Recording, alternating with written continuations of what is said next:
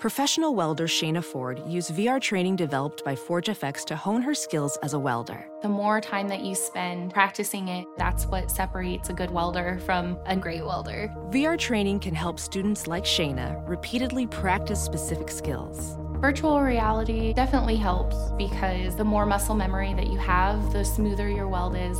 Explore more stories like Shayna's at meta.com/metaverseimpact.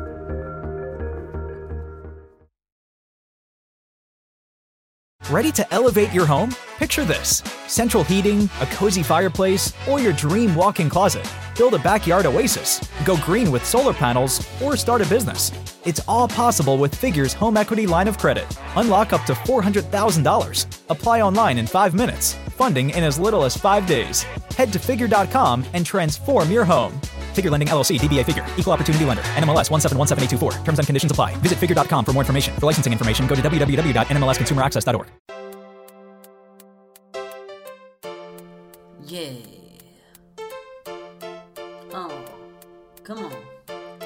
Let me ask you a question real quick. Do you ever want to live in a fantasy world where the most handsomest guy always ends up with a girl, and he may have time traveled or been a secret prince, but no one in the story ever asks any questions? You can live on Park Ave with a salary from Mickey D's, or walk from Denver all the way to New Orleans. But me, I prefer all the reality, and the truth bombs drop from the crew at RTP.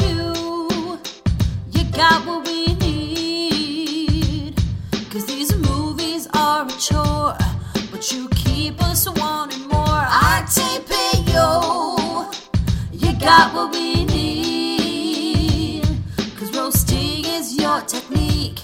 I'm gonna tune in every week. Hey, hey. Laters, baby, but not too much laters, 'cause you got what I need. Thank you for tuning into Romancing the Pod. You had us at hello. I'm Paige Wesley. I'm Mikey Randolph. And I'm Todd Schlosser. And this week, I made you guys watch Miss Congeniality. Now, was this the first time either of you had seen this movie before? Absolutely not. I think everyone has seen this movie. If you dated or lived in like 2000 to now, someone has made you watch this movie. If you lived in the year 2000, you in a saw world this where movie. no one has seen Miss Congeniality. Yeah, no, everyone saw this movie when it came out. It was a pretty big hit. I think I saw it in the theater, but I don't think I had seen it since that night until last night. Yeah, when Natalie and I watched it. Yeah. Okay, so I definitely saw it in theaters. I know I saw the second one too, but I have no memory of that movie. I have no idea what happens in it. But my sister and I were like obsessed with this movie. We used to watch it all the time. And I was obsessed with the soundtrack to the point where I have purchased this soundtrack more than once. Paige, Natalie sang along to multiple songs. I knew all the songs in the movie. Okay. That is how obsessed with the soundtrack I was. Natalie was doing the choreography. I used to know big portions of the choreography. That is so bonkers. I was making fun of her. I was like, you're the only person in the world who knows this. But apparently, no, she's not. She's absolutely not. This movie's peak is like the 5 years when like DVDs were huge and before streaming. Yes. So every girl I knew had a DVD copy of Miss Congeniality. Yes, I probably still and they watched it all the time. Paige. To be honest, I paid for it on Amazon, but I probably had it on DVD.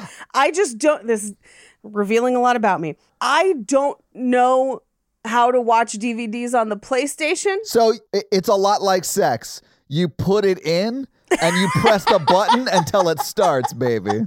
I just put it in. Anyway. Because it automatically gets turned on. I'm pretty sure I have this. Are we talking PlayStation or are we talking something else, Mikey? Everything. So I'm pretty sure I have this on DVD, but I did not even bother to look before finding it streaming. I rented it on Amazon too. I don't even know if Natalie owns it, but... Oh, time out. I tried to do the feud thing and someone posted a real sexual response to my feud post and I'm... What? Out. Wait, what did you say? Wait. I want to see it. So this is what it says. This is what it says. Paige and Todd are very upset. I won the coin toss and picked a bonkers, less known movie. I want you to take my side and watch Blood Diner. Also, fuck them. That's what Mikey wrote. And then someone whose name Heather said, Mikey, I'm pretty sure there's some fan fiction depicting that. A horror virgin orgy. Oh, God. I don't like that at all. No, it's That can't be the plot of In Oceaner. I refuse. The funny thing about that is Mikey posted that, and literally 1 minute later, someone wrote that. That was like a minute after he posted it. A minute to get to fan fiction of us fucking each other. I am married. Yeah. I don't want to know. Well, obviously they'd invite him into the fan fiction. That is obviously for canon. sure. Thank you, Todd. Yeah. Holy shit. I'm out. I'm done. I fuck. So funny. Because I was like, yeah, that's a great idea. Let's play up the feud.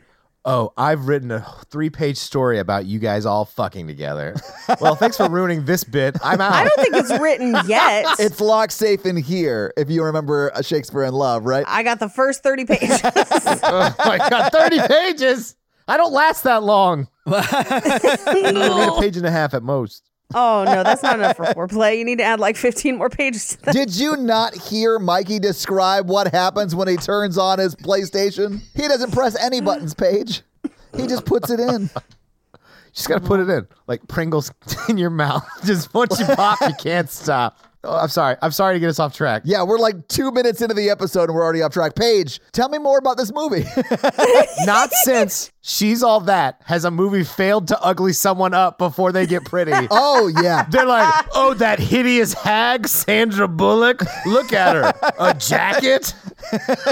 She's wearing a man's shirt for the first 5 minutes. She's hideous. I was like, oh, look at that hot tomboy. I was like, I'm totally into it. Yeah.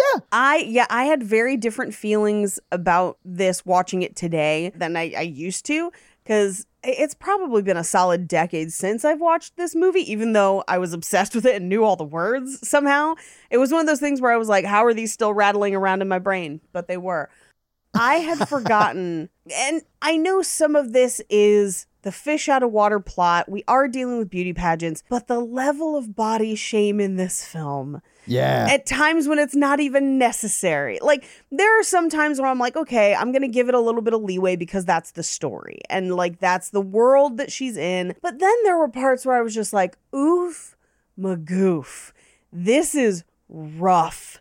Like, holy shit, this movie is espousing some problematic beliefs about women's bodies. But then on tippity top of that, I don't think her and Benjamin Bratt's love story is a love story, and it kind of upset me this time. Yeah. Is it more of like a trauma bond? No, I think that he's a superficial asshole and she could do better. Oh, yeah.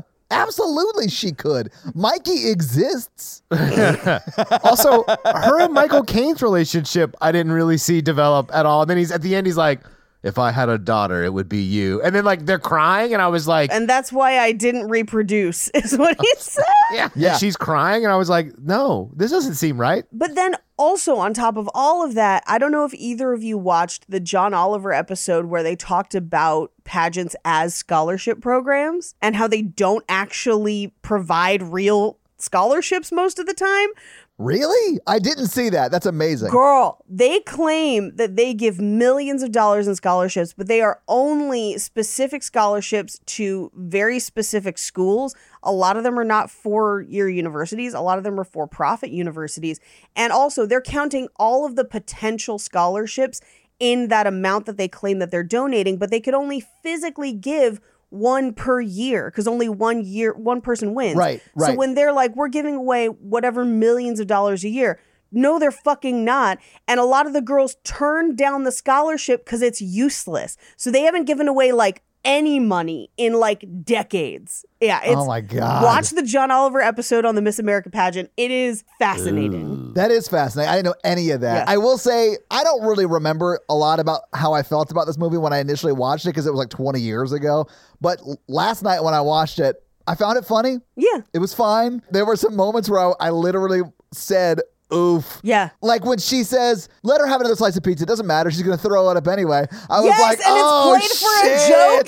And yes. it is played for a joke. Well, not only that, and then all the girls grab pizza. Like they're like, oh yeah, Yes. I can just binge and purge. Of course, Like, I will just throw this I up was like, later. holy shit, this is super terrible. But yeah. But then also every time, so within the movie, it is posited that she stays up for like 2 to 3 days straight Yeah. And they don't let her eat. And anytime she's hungry, they just give her celery or a carrot. And I'm like, that is not the calorie count she needs to be like healthy. But then also, on top of all of that, for the first 15, 20 minutes of this movie, every time she eats, it is portrayed as the most disgusting thing on earth. Yeah. Like the fact that she even dares to eat is gross. And it bothered me so much. Paige, they starve her so much, she pulls a gun on them at one point. And Oh my God. she should have. She committed like 3 felonies threatening to kill Michael Caine. Just to get a donut. That's how hungry she was. Also, when she put donuts over her boobs, I think it unlocked something inside me. But Paige, the nipples can go through the holes. I know. When we get to that part of the movie, I need you guys to remind me to talk about Donut Shoulder. Trust me. Okay. It is not a sexy story, but it is a memorable story. All right. So do you guys maybe want to get into the movie so we can talk about it scene by scene and get to Donut Shoulder? Yes. Yeah, Okay. just for that. Yeah, I know, I right? had completely forgotten how this movie started. Yeah, with the undercover op with Ernie. Oh, I met Ernie Hudson once. Can we talk about that? I know, and you were excited because he was a Ghostbuster. I know, he was dressed up too. I'm sorry. It was the only time I've ever been starstruck because I love Ghostbusters so much. So it actually starts with her on a playground. Yes. Which, to be honest, I think this scene is part of, I think, why I really liked this movie back in the day, because I identify with her a lot in this scene. Yeah. Where she's kind of, I mean, she's very violent as a child. I was not, but I was very assertive. Okay. Less punchy, but more like in your face. I was assertive with my fist. Yeah, and insert my face. And anyway, so she sees someone being beat up on the playground. She goes and defends him and then helps him up and is basically like, you're smart and funny and girls like that. I like that. And he's basically just like, fuck you. Now people think I need your protection, which, as a woman who has been called intimidating a lot in a dating context. She did air quotes. She did, for those at home, she did air quotes. Yes. Intimidating. I felt that a lot. But also, fuck you, buddy. She did stop you from getting your ass kicked. Yeah. Do you want to keep an I see we've unbroken unlocked nose? a key emotional memory for Todd. I mean, I would have been the kid getting saved by a girl. I know. That's what I'm talking about. But I wouldn't have been like, oh, now they think I need a girl to help me. I would have been like, thank you. Clearly, I need a girl to help me. I was always like the sad giant who like beat people up. I was like, please don't pick on me. I don't want to hurt you. Boom. Oh, I'm so sorry. Actually, Mikey, one of my best friends in high school, I sought out a friendship with because he was a big person. He was a big, strong dude. That seems pretty transactional, but I feel you. Isn't all of humanity? Pretty transactional. Think about it, Paige. But like we became best friends. Like I just started hanging out in his group because I was like, oh, he will protect me. Who was your Sling Blade's name? He's just a boy. Get away from me. I sure do love them French fried potatoes. That was me in math class. I'm like, I can't do math. You stay away from Todd. Now, Mikey, if we went to the same high school, I would have clung to you. I would have been the fish that cleans your underbelly as a bigger fish. Oh, now we're back to the orgy. No, Todd, don't. I get weirded out with belly button things. I don't want to put my mouth on your belly button. Well, I don't like when I think about a fish cleaning out my belly, it's gonna go into the belly button, and then that activates some sort of phobia I have that makes me feel icky inside. I don't know how we got here, but I want to go home, and I'm already home. I, as someone who has been dumped, or not dumped implies, but like had people end dates or not want to go on additional dates because I was funnier than them. Like That's so dumb. That it's is super the dumbest dumb. thing It happened I've to my ever heard. sister a bunch too. My sister got stone cold dumped by a guy who was like upset that she was more funny than him. And I was just like, that's some messed up shit. Did they say that? He beat around the bush to say it. Yeah. The girl I dated before, Natalie, we mentioned and bonded over the fact that we both liked doing karaoke. And then we went twice and she realized I was better than her and she never wanted to go again. I don't know, man. I've always wanted to date someone who is smarter than me, funnier than me, more attractive than me. Like, No, I think dating up is good. I like to date up. Absolutely, you date up. That's what you go for. Like, so to break up with someone because they're funnier than you, that's fucking dumb. Like, you want someone who can do better than you. Yeah. And honestly, it would typically go like this, where like we would talk and he'd be like, my friends say I'm kind of the funny one of the group. Maybe I could be a comedian. I'd be like, ha ha. And then he'd like come to a show and watch me just fucking destroy and be like, I'm good. Okay, bye. Yeah. That's so dumb. Like, that to me is like a boy. That's like a little boy, child thing to do. Like, grow up and be impressed by somebody. Let the person you're with impress you. Like, that's the best thing be good in the at what they're world. good at. Yeah. And just Yeah, let right? them be good at it. That's why I'm the sexy one, not the funny one. Mikey, hardcore agree. In this group of the two guys, you are the sexy one. Oh, and if you shit. Honestly, when they're writing the fan fiction, I know who the main person is in that fan fiction. I believe you mean daddy. I need everyone in the Facebook groups to start referring to Mikey as daddy. No. Yes. No. You said What it. have you done to me? You said it. I know he won't edit that out, and that makes me so sad that I misspoke. People already call Armando Poppy. I can't handle this on another show. Oh, I need to talk to him. I bet him and I could exchange some notes. Oh, yeah. I mean, the DMs he gets are wild. Yeah. He just doesn't answer. I'm sure Mikey doesn't either. I mean, I don't Yeah. the rare times it happens to me, but it doesn't happen to me very often. I mean, all of mine are just like, hi, I'm a girl who wants to be your friend. Here's a picture of my cat and let's talk about Outlander. So, like, I answer a lot more than I should have probably. Mine's similar. It's like, I'm a girl who wants to be more than your friend. Here's a picture of my cat. But it's not a feline? No, it isn't. It's a feline. Oh, okay. And they're like, are you feline it? Okay. What scene are we on? Yeah, what are we talking first about one. right now? Let's please talk about this movie so we can get through it. So it's a dark, stormy night, and the robot rises from the burning wreckage No! of the truck. This is not Terminator or whatever. Is this how the fan fiction starts?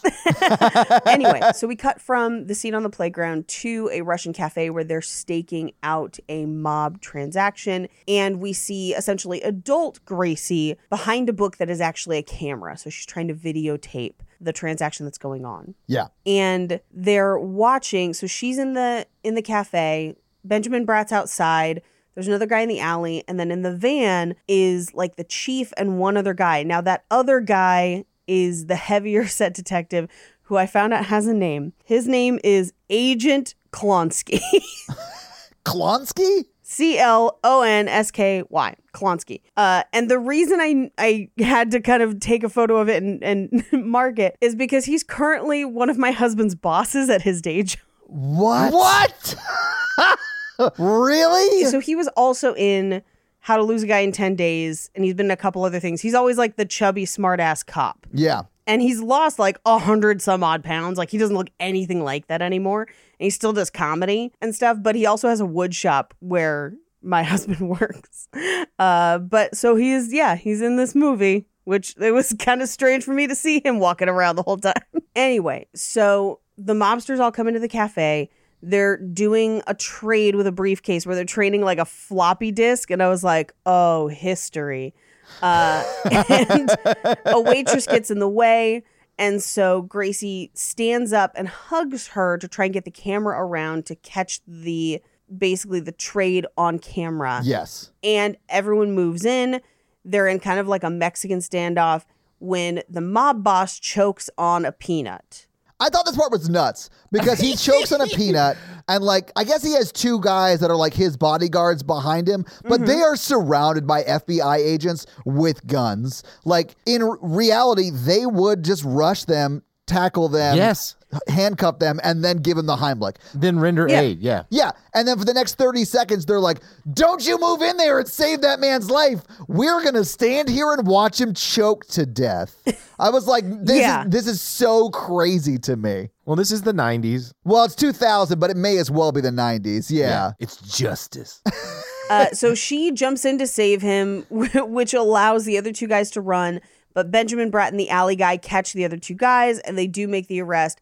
But because she moved, someone on their team got shot in the process. Because the mob boss was like able to grab like a steak knife off the table and hold her hostage or whatever. Yeah. Right. Yeah. Tactically, that whole thing was a little bit of a mess. Tactically, that whole thing was Ernie Hudson's fault. Yeah. Who had a machine? Who had an AR just pointed at them? They had a huge fuck off shotgun too. Like, what are we He was talking afraid about? to cross the streams. Okay, so this is how it would happen in real life. If they had a real warrant, it wouldn't be just like the agents. It would be like their specialized SWAT team also there for situations like that. And then the detectives would come in and be like, the agents would be like, okay, now you're under arrest. Yeah, like the reconnaissance team, which is like Sandra Bullock's unit, right? They would be there, but they would be like maybe in there. And like, you know, like Sandra Bullock's character has like the camera on them. That probably would happen. But they'd have like a assault SWAT team that actually makes the arrest. Yeah, they'd probably be like, let's wait for them to walk outside. And then be like, that's a great idea. Oh, no, we're going to rush in there and endanger everyone in their restaurant. Yeah. Wrap it up, boys. We just put everyone in danger. We only had 12 casualties of civilians this time. Only Gary got shot? Nice. I didn't like Gary anyway. It was all your fault, Sandra Bullock. You're suspended. She literally gets put up for like an advisory board. Yeah. Well, and so from there, she goes home to her apartment and she like walks in, trips over every possible thing in the room, gets a Hungry Man dinner out of the freezer, puts it in the microwave, has to like prop the door closed with a wooden spatula, turns on salt and pepper, and starts punching a punching bag in jeans, like still wearing jeans. Yeah, this hit a little too close to home for me. First off, I do like jeans. I wear jeans around the house, like whatever. Secondly, do you wear jeans to work out, Todd? Okay, so we do have a punching bag in the garage because Natalie has a whole gym. She's a personal trainer, so that's like what she does. And I have punched it wearing jeans. I have not done like a full like 30-minute circuit on it wearing jeans. In anger or working out? Oh, I was just dicking around. Like she was working out and I walked in there and was like, and that was it. Oh, like, okay. Yeah, because I don't work out. Have you not seen me? I only see you from here up. I don't know if you have legs. Just like Henry Cavill, I don't have Just like knees. Henry Cavill. We have no idea if he has knees. Which is no just one a has joke taken for you and I. Keep it in. Yeah, no one was here for that conversation. Allow me to explain in 2 seconds. Sure. We've been trying to find a full body photo of The Witcher facing frontal, clothed, and we cannot seem to find one because all promotional stills end at the knee. At which point we're like, does Henry Cavill have knees? What are they hiding about Henry Cavill's feet? Continue. Yeah, I only wear my jeans in my red room of Legos. Seagulls in the room, can you hear my prayer? I'm wearing jeans and and I'm pulling her hair. And I'm there, yes! Whips in my hand, I've got her restrained. Okay. Can I get off when she's not in pain? Whipping like a cat. We have to stop. We have to stop. Although after this, you and I need to rewrite that entire song, and I will go, next time I'm at the beach, I will do a shot-for-shot recreation of it, but just wearing the jeans. But then you just got to green screen me in as the lady who comes in to just like, yeah. And just like 50 Shades of Grey, it'll end in dick neck. Oh my God, this recording will not be done until like 4:00 in the morning. Nope. No. Buckle up, Buttercup. We're going deep. Welcome to our 7-part episode on Miss Congeniality. Thank you to everyone in the Facebook group who posted how Snickers look like veiny dicks and allowed me to use the pun snick neck. You're all heroes. I love you. I missed that. Holy shit, that makes me so happy right now. Okay, anyway. So we cut to the next morning and she's heading to work. She gets a phone call. It sounds pretty urgent. She puts a siren on top of her car. She drives through town. She arrives at a Starbucks, pushes her way to the front of the line, and then starts a crazy long Starbucks order where she's just like used her badge to cut everybody. Yes, I thought that was actually pretty funny. Yeah, it's very funny. Yeah. That's one of the gags in this movie that holds up for sure. Yeah, I think it's so funny because like she pulls up on the curb, someone like checks her right then, and she's like, "FBI, buddy," and she does it again in the coffee shop. She's like, "I don't think you want to get involved in this." I think you probably want to step back. Yeah. And then she's just like, "All right, here's what I need," and then. The best part to me is when she's like, "Oh, wait, no, I need," and then they're all like, "Oh, come on." Actually, guys, fun fact. The J. Edgar Hoover building in Washington, D.C. has its own Starbucks inside of it. It does, but she's in New York. Yeah, so... Well, then fuck this fun fact. Well, okay, I do have a fun fact for this scene. It was filmed in a real Starbucks with real Starbucks employees.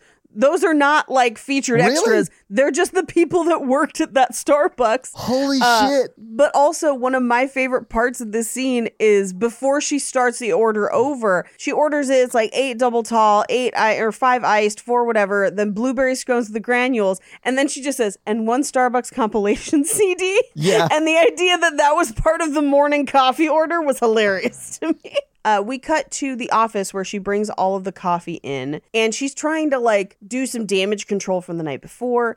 Turns out the guy that got shot's going to be okay. Yeah. But now they're moving on to a letter from the citizen, which we briefly saw somebody typing moments ago. Yeah. And they're treating it kind of like Son of Sam, where it's these like weird poetic codes. Yeah, but they are like lines of actual dialogue, unlike some other, the Zodiac Killer, right? His were like straight up code. These are like real words that don't necessarily mean something until the attack happens and you're like, oh, that was what it meant. But did it make a specific threat or anything? Why did they assign so many agents to the letter? It's implied that the person sending these letters has already killed a couple people. Yes. I think they say 2 or 3 times before. Oh, Right. and like it's like a serial killer already? Like they've already murdered it's a people? serial killer, and they've poisoned one person and then killed somebody else another way. And they literally just say it in passing. Yeah. And while they're all like holding these crumpled, like copied versions of the letter that look like they could be from a serial killer or just lyrics to a high school band.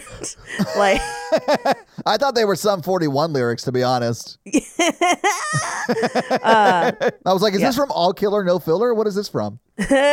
I mean, it looks kind of like anytime somebody's in a bad band, it reminds me of Party Down when has Shakespeare said thou doth? And you're like, no, there should be other things after. But like, that's kind of what it looks like. And it's like, you disregarded in the merry winds of dew or whatever. And you're just like, God, get over yourself. Well, and that's the thing. Like, part of my job is like, I help law enforcement when they get like weird letters like that to like, they not the ones that are actually like serial killers, but they're like, hey, we think this person might need some help who's writing this letter. Right. From like a mental health perspective, I'd imagine. Yeah. Yeah. They're like, they don't need to be arrested. They need treatment, obviously. Or, right. You know, can you check on them or whatever? And I'll go check on them and get them help or whatever. But like, that's why I was like, they put a lot of agents on this case for like one letter. I was like, this is like real gung-ho. Yeah. Well, especially I had a job briefly when I first got to Los Angeles where I would get rich people's mail and then copy it and email it to them. I'm sorry, what? So the rich lady I was working for had hired a like administrative assistant company, and that's who had hired me.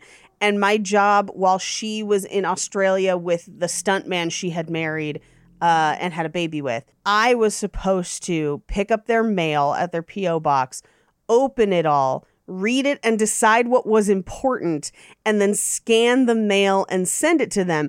And I was like I would throw out like coupons and stuff, but like anything that was like a letter, I sent them. And she was a lawyer, like a defense lawyer. And so she kept getting letters from this lady in prison, and I just kept scanning them.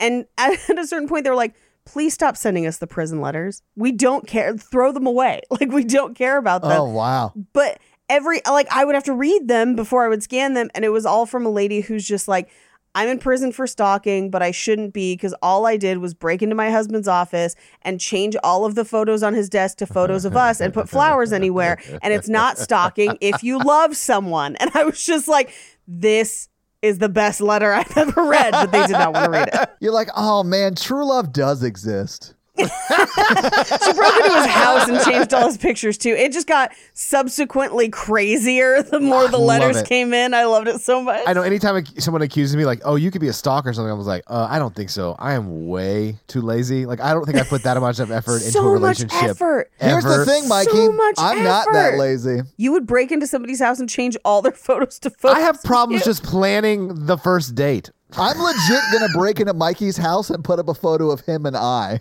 Actually, the photo I put of him and I, where I'm like going in for a kiss and where I you're look trying super, to kiss him. Oh my God, that photo was so funny. You heard it here in two different ways. Consent is not important to Todd. Mikey, I just want to point out that based on the way you were dressed, you were asking for and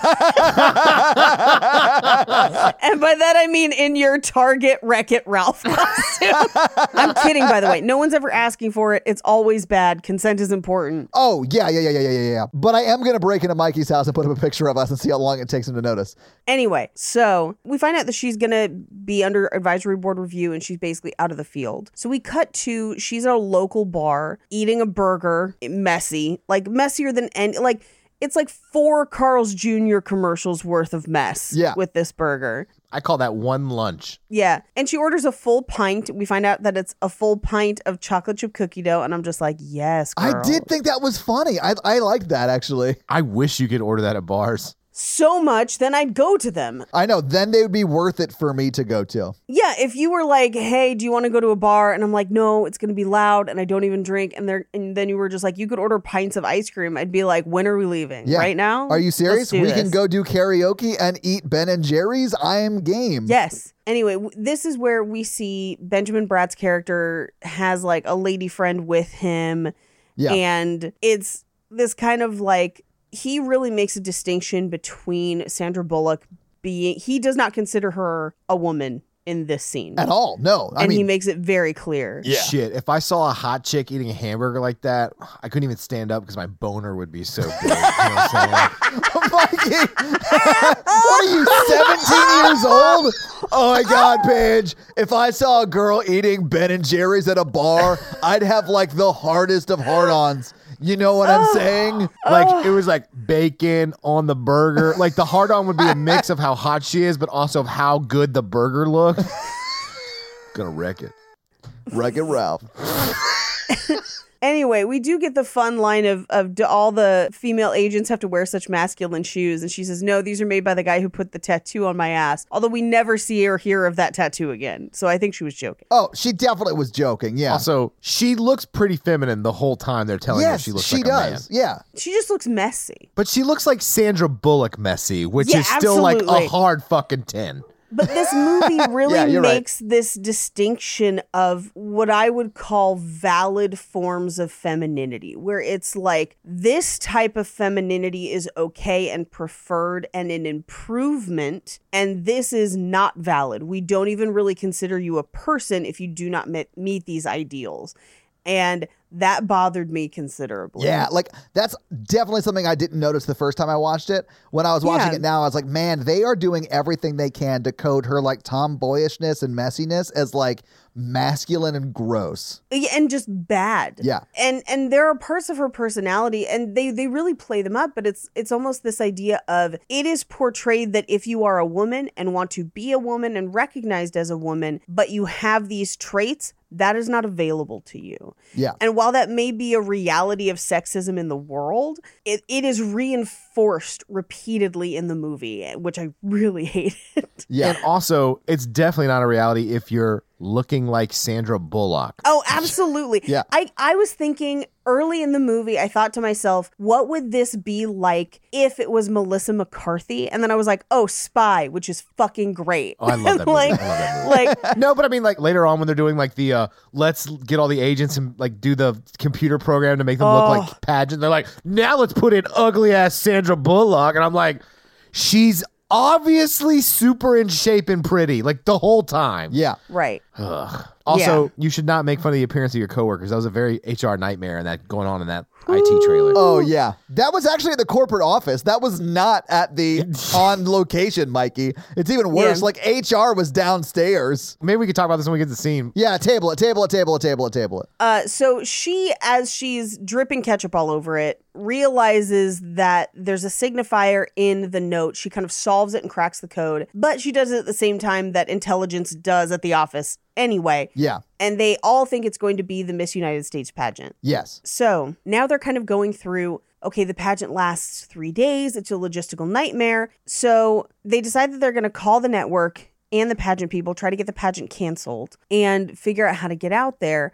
But they hear back from the network that they won't cancel it, so they have to get somebody inside. And essentially somebody who can go to all the places that only contestants can go. Yeah. I mean, like a security guard. No, they needed someone who can actually like be on stage with them, Mikey. Oh, you mean like literally half the characters in the movie that aren't in the pageant? Yeah. That's true, because they are all around, like, the whole time. Yeah, like Michael Caine's character's on stage. Oh, I mean, just off stage, you know? Yeah. So they use, he calls it the Dress Up Sally website. And it's like a Barbie website. And he's just like, I reprogrammed it, which, like, this is so impossible. I don't even know. Wait, have you never seen the other Sandra Bullock movie, The Net? This is possible. This is possible. Then This I is 4 love years The Net. after The Net. I love The Net. But what they're doing is they're using the Dress Up Sally website to just like click and drag the clothes over to the FBI website to like change the clothes of the profile pictures. But that just means they're naked on the FBI website. I mean, yeah, it's crazy. I mean, like like someone was like, I made some software where we can look at all of our coworkers naked and put whatever clothes we want on them. Love it. HR would like to speak to you immediately. Why is one of these a pre-programmed Wreck-It Ralph costume?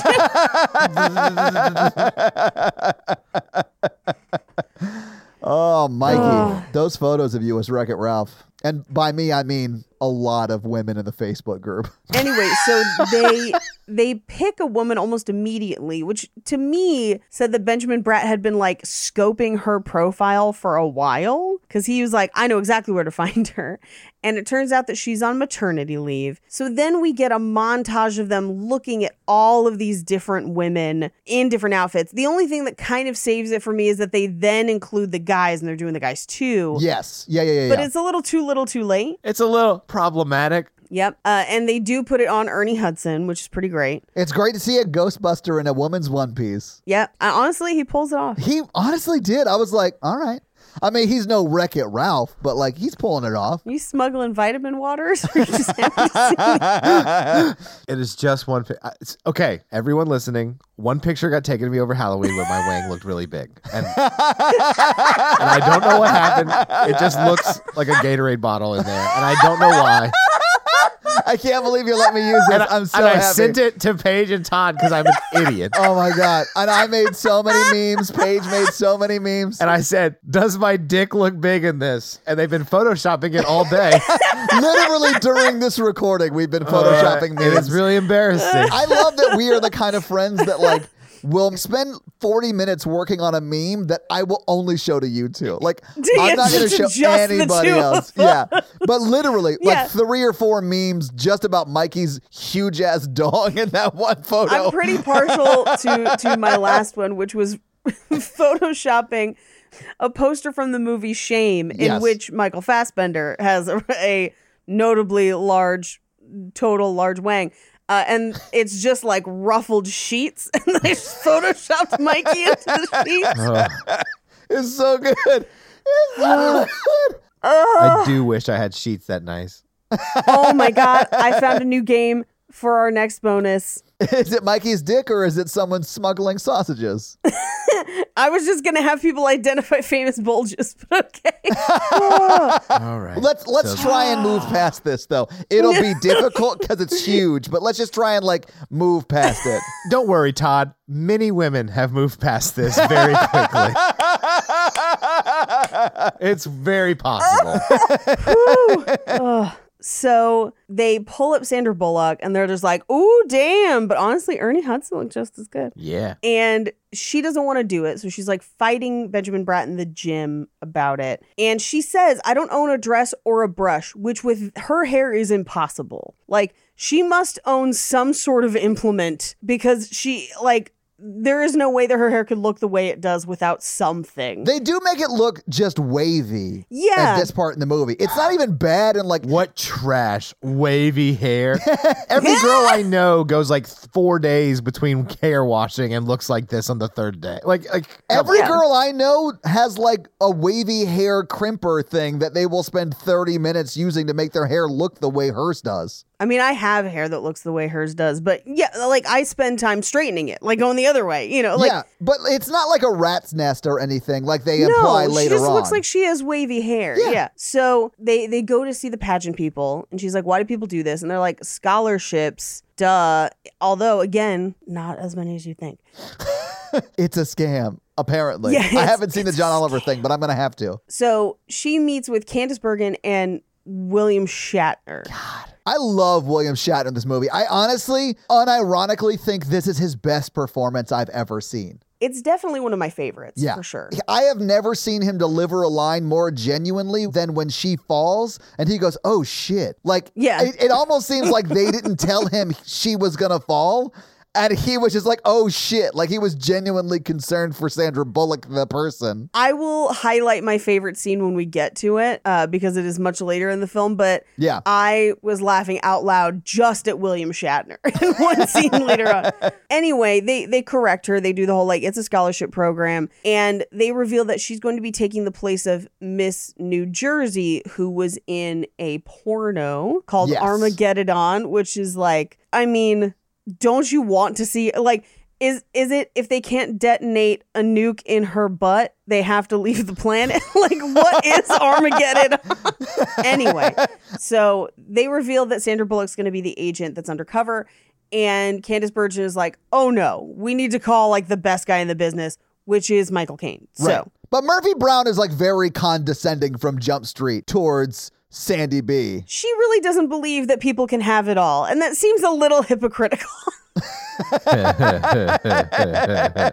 Come on. Did you not watch your show, Murphy? They go to dinner or she goes to lunch with Michael Caine. And this is just one more scene where they're like, her eating is gross. Yeah. It's also the last time we get to see her eat, I think. Anything that's like normal. I mean, she eats celery and a carrot and one donut and a slice of pizza for the rest of the movie. Yeah. That's it. That's how little she eats. I can list it out for you. But so he basically reveals that like he's the most demanding but also the most successful pageant coach out there. And he kind of sees her as a challenge where like it's at first he's like, absolutely not. But then by the end of their lunch, he's like trying to teach her how to walk and they're kind of like figuring it out. And he's basically signed on. He's charming as fuck. I mean, he's Michael Caine. Yeah. He is Michael Caine. I do love Michael Caine. And I do feel like this is wow, this is going to sound terrible. I feel like this is a pretty progressive portrayal of a gay man in the year 2000. For the year 2000, yes. Yeah. For modern day, no. No, yeah, absolutely not. But like, this is a time when gay marriage wasn't legal. Like, almost everything in film was like over the top, stereotypical, flamboyant gay man. So like, the fact that Michael Caine was more subtle with it, I was like, oh, this is actually much better than I expected. Aside from the reveal at the end, that's really terrible, and the way people react to it's pretty bad. What I did like is the contestant that does come out as gay is not what I would call queer coded up until that point. No, it's sort of a surprise. It is a surprise, but for me, I'm like, when you look back at it and think back through what you've seen, that's a better portrayal because it's so subtle and she's just a normal person who then happens to be, and like the reaction it gets is so insane, especially given the reaction Michael Caine and Benjamin Bratt get moments before from other people, where it is very clearly a very safe space for gay men and not for gay women, which is real upsetting in the movie, and it plays it for a joke. Terrible. So we cut to, like, from her and Michael Caine kind of having their lunch, we cut to someone building a bomb, and we have a close-up on an eye, and it looks like a man's eye, but I think it is actually Candace Bergen's eye. I think it is. I mean, we find out it's her later on. So we cut to Sandra Bullock on a plane, and it is like a fancy private plane, but it's her and Michael Caine watching videos of previous winners with all the other FBI agents. And Benjamin Bratt asks Michael Caine, like, can we do it? Essentially, like, can we build a attractive woman from this pile of trash? And he says, This pile of gorgeous trash. gorgeous trash. This beautiful woman. Yeah. Yeah. With some intensive work, she'll be ready for the world's finest trailer park, both painful and grotesque. And I'm like, grotesque? Yeah. It's Sandra Bullock. You guys know what Sandra Bullock looks like, right? Like gorgeous? Yeah. Yeah, but like picture her with a ponytail and glasses, and that's basically what you have. It's disgusting. This is essentially the ponytail and glasses of this movie. Yes. So we cut to, they land at like what's the word I'm looking for? A hangar. Yeah. It legit is an airport hangar. They take a like private jet with like 30 people on it and take her to an airport hangar, and in the hangar they do the makeover. Right. And they just have like hairstylists, manicurists, waxers. I do think it's funny that they're waxing legs that have no hair on them. I know. Yeah. Like you can see it's like there's no hair anywhere and they're ripping off, and she's like, ow. Like, I mean, it probably would hurt a little bit, but not as much as if there was hair there. Real talk, you shouldn't wax skin that doesn't have hair on it if you can avoid it. Really? Okay. Like it can bruise pretty badly depending on how sensitive your skin is and how skilled the person is waxing you. I mean, obviously you've got a professional. The likelihood of it being really bad is pretty low, but I one time tried to wax my own legs at home as a teenager and bruised myself really, really badly because I kept going over the same spot too many times when the hair was gone. I mean, they could have just used honey in the actual shot and then put in the sound effect in post. I think they did. I do also like that she has one scream and they're like, oh, those are bikini wax. And I'm like, it's not just one strip. Like if you've ever had a bikini wax, it's a process. It's like, it is for Sandra Bullock because she's well groomed. it's like, it's multiple strips. It's like a whole thing. I would assume so. Yeah. She tries to go to craft services and they don't let her eat anything. They just hand her a stalk of celery while they eat in her face, which is pretty rough. Yeah, they are like eating all around her and they like smack donuts out of her hand or whatever. Yeah. It's pretty terrible. Then we cut to kind of like the James Bond Q moment where she's learning about her earpiece and her flag pin camera. And she claims that she's got so much foil in her hair she could get HBO. Although it looks like later in, I guess it could have been a dual process color. I don't know. But she doesn't have that much done to her hair. It's a lot more style than color. Yeah. But she's got the amount of foil that you would get if you were going like full blonde and then, something else. Anyway. I thought it was funny that she was making a joke about being able to pick up HBO with foil, and HBO has never been a network you could pick up over the air. Yeah, because it's always been cable. Yeah, it's always been cable, but whatever. Cable. I mean, that's fine. It's fine. They give her new ID, and she says that her IQ just dropped 10 points, which, because this movie is bad on both sides. It's horrifically body shaming to her, but also reductive to women who are more femme presenting and implying that makes them less smart. And at least at the end of the movie, it kind of walks that back a little bit where she's like, these are smart, wonderful, wonderful women. But like, again, too little too late. Yeah. They're at the end, they're like, yeah, feminism. Got it. Wrap it up. Wrap it up, boys. Wrap it up, girls, because the feminism. Yeah, I do like in this scene where they do the eyebrows. There should be two.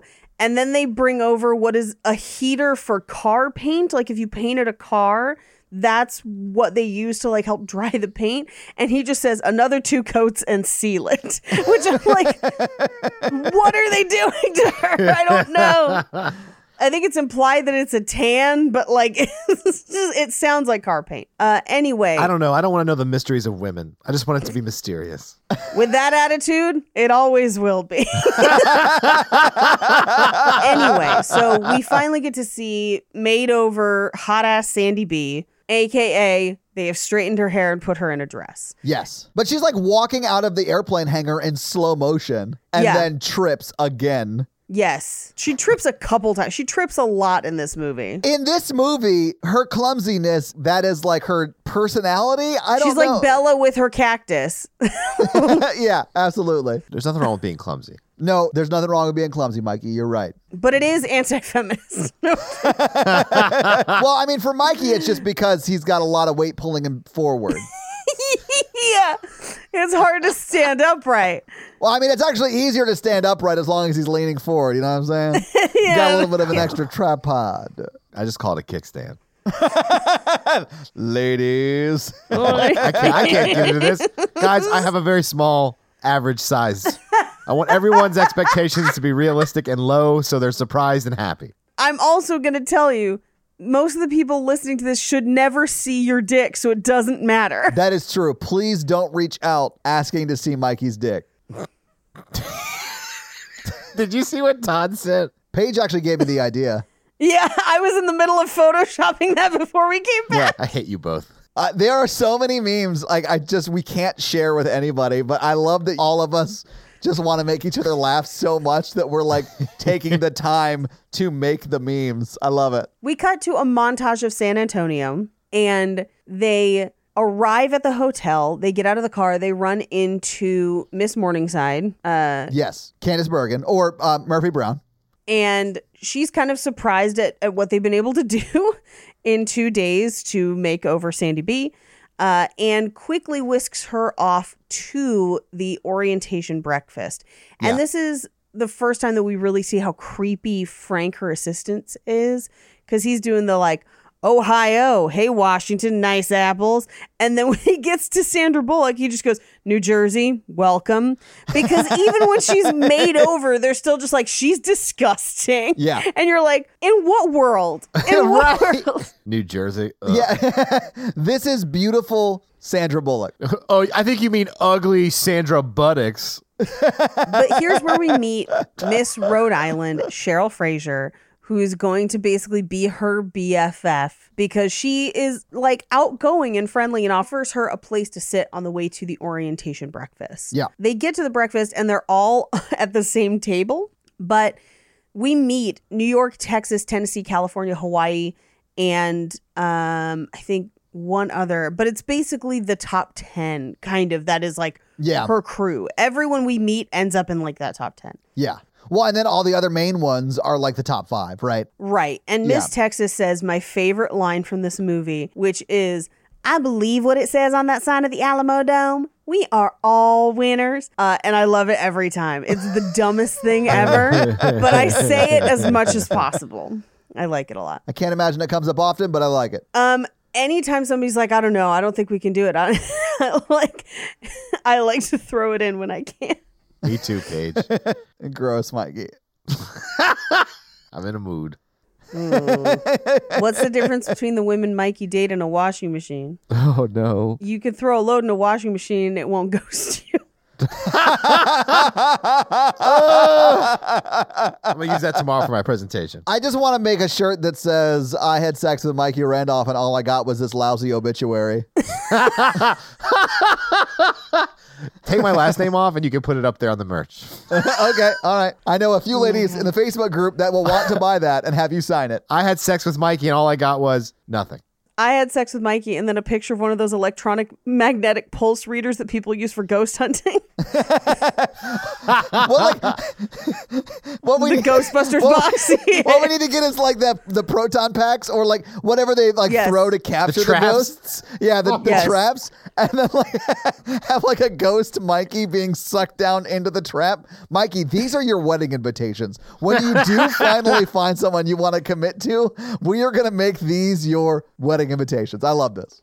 I hate it. I don't think her dad and mom will go for that. Well, they're not paying for it. I am. So, or the podcast is going to pay for it. So don't worry. Yeah, because about the bride always pays, right, Todd?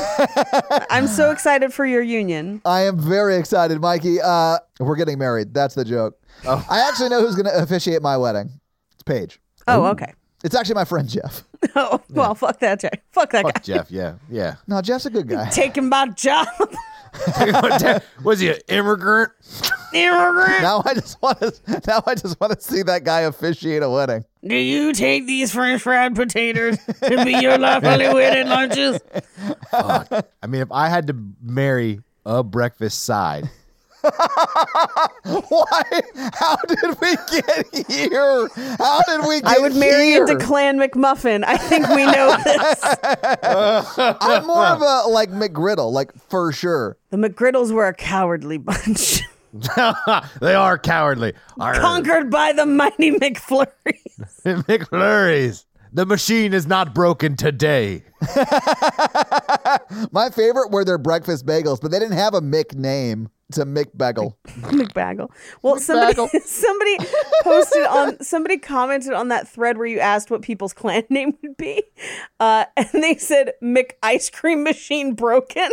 And I just commented below Mick Winner. All right. So we get into the orientation breakfast. She kind of mitigates a disagreement between Miss Hawaii and Miss Rhode Island. Yeah, she like diffuses the tension with humor, right? Yes. Yeah, with the aloha joke, right? Right. Which anyone who grew up probably like we did is good at that. Right, but also maybe don't make jokes about people's native language.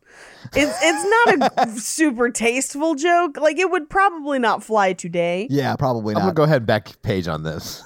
I'm not Yeah. saying the joke was appropriate. I'm just saying diffusing situations with humor is what is good. Absolutely. All I heard you say was, I'm really glad the white man stole all of King Kamehameha's land. By the time the white man was stealing it, it was Queen Liliuokalani's land. Just get it right. Anyway.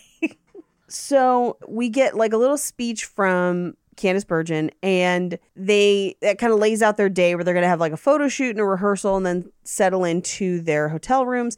And then we get William Shatner, who announces that he's retiring that year. And we find out kind of from the scuttlebutt around the table that he's actually being fired. He's not resigning. He's not retiring. So while that's happening, they can't hear anything that Gracie is hearing. So they're trying to reconnect her earpiece. And as they do, they get a ton of feedback. And so she screams and has to pretend that it's her forgetting to pray over her bagel. Well, because she goes, Jesus Christ! And she's like, oh, Yeah. God, I mean, I forgot to pray before I ate my bagel, my McBagel. So she literally got down on her knees and prayed. Yeah. We cut to rehearsal where she is terrible. I loved it. And I really feel like the way they shot this, where they were like, hey, everyone work with the choreographer for an hour, figure out the choreography. Sandra, go hang out in your trailer. And then She did not attend the rehearsal right before, deliberately so it looked bad. Yeah. But that's perfect. That's exactly what you need, right? Because she did genuinely look like she was lost most of the time, but like really trying to figure it out. It was great. I love that shot. Yeah. It is great. Now, here's something interesting that I only noticed on this viewing, because I, watch these a lot closer when we do them for shows. She is in room 103. Now, we establish at one point later in the movie that all of the agents are in room 166.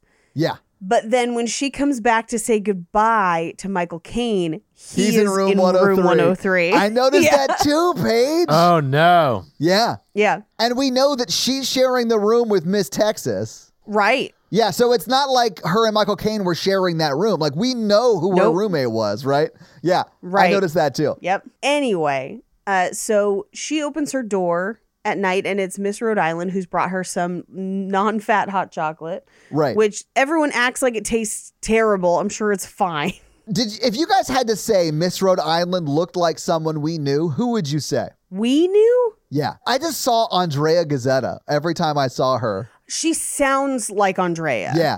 In fact, there is something later in this movie that she says that she said it, and it was almost like I heard Andrea say it. Yeah. I was getting some real Andrea vibes from her. Yeah, I don't think they look alike so much as their pattern of speaking is very similar, which is not accurate to Rhode Island at all. But it's a very... I think they're trying to code her as sweet and kind, and that's why they gave her that accent. Yeah, but it's probably because I listen to Andrea more than I see her. Like, I never see her really, So, yeah, that's probably why I got that vibe. But I was like, man, I'm getting like an Andrea Gazzetta vibe from her. I'll try to remember, because I think I put it in my notes, what it is that she says later that I literally like heard in Andrea's voice. Do you know what I probably heard her say most recently? What? Good Lord, Mikey's dick is huge. I can send her the photo and get her response. You have received permission. That's consent. Please actually send her the photo, and I want to hear a response. Oh my God. We'll see if she answers. She might be busy, but if she does. Oh no, that's the meme one. Don't send that. Which one did you No, send? I said the original one. I got it. Okay. I'm watching it like a hawk. Okay. We're going to report back on what Andrea says about Mikey's dong. Or doesn't say. We'll see. Or doesn't say. We'll Yeah. see. I feel so nervous. They chit-chat a little bit. And this is where we find out that Miss Rhode Island is pretty sheltered and has never done... She's a twirler, but she wants to do flaming batons. But her parents don't like anything ostentatious, and they really don't like fire. And she's kind of like nervous, where she's always like, you're so nice and smart, and you're definitely going to win. And then Miss Texas wakes up and is like, what the fuck is that? Go to bed. Like, what is happening? You're interrupting my REM cycle. Right. Yeah. And so she kind of ushers Miss Rhode Island out. And then Gracie climbs into bed to go to sleep. But no sooner has she laid down that there's a tap on the window. And it's Benjamin Bratt dragging her out to go learn how to walk downstairs in an evening gown. Yes. So she's doing it very, very clumsily. And he's like, your thighs are gapping and your ankles are gapping. Like, what's going on? And so she takes out multiple guns and magazines from her thigh holsters that she was still wearing. Like 3.5 guns. It's insane. Yeah, it's nuts. Yeah. It's like multiple handfuls. Some of us always pack 3.5 guns between those times. Mikey, I've seen what you're packing, and it is impressive. It's a copy of The Heat with Melissa McCarthy And Sandra Bullock. Yeah. Oh my gosh. But it's the novelization. It's the hardback. The extra hardback. Yeah. Oh my god. Okay. I love that Mikey is like redder than I've ever seen him right now. Clifford the Big Red Dong. And the pants are almost red. They're like a brownish red. Yeah. Oh. Yeah. Oh my goodness. I didn't realize you were bringing Clifford to the party, Mikey. My reaction to that photo is that Leonardo DiCaprio meme from Django, just like, Yeah. You had my curiosity, but now you have my attention. If you put it on your Tinder profile, that is what they will say. I Oh my want God. to do it. I do the science experiment. No word from Andrea yet. Anyway, this is where we find out that she has no talent and they're trying to figure out what she's going to do. And she just says, I have to talk to people at room service. I've got something. I'll figure it out. Yeah. And this is where she's hiding donuts in her bra. In each side of her bra, right? And then as she Yes. walks away, the dog sniffs out another one. And I loved that. That's between her legs. Yeah, it's so funny. Yeah. Are we ready for the Ballad of Donut Shoulder? Yes, please tell me everything about Donut Shoulder. Okay. So at church, there was always tons of donuts every Sunday morning at church, just like out, like go take donuts. Yeah, like Lucy's, like loose donuts. Yeah. Lucy's. Yeah. And the church that I went to used to do like large scale musical theater productions as well. Oh my God. I would have lost my mind in this church. I would have loved it so much. Backstage, they would often have donuts and snacks and stuff like that. So my sister was performing in one of the shows, and one of the women from church came up and took a donut and stuffed it under her shoulder pads on each side. Why? And then took a third donut and then just like one bite ate the whole donut. What? And then just wandered away. And then later in the night, just like snuck it out from under the shoulder. That is amazing. To the point where I now refer to that woman privately with my sister just as Donut Shoulder. Yeah. But for me, it's like added weird. It's like, first of all, shoulder pads because she was older and had lived through the 80s and 90s. Right. Shoulder pads filled with secret donuts. But then the fact that she takes a third donut and is able to completely eat the whole donut in one bite. It's just like, it's one of those things where after my sister watched it, she was like, I need to talk to someone about this right now. I don't know how to process my feelings about what I just saw.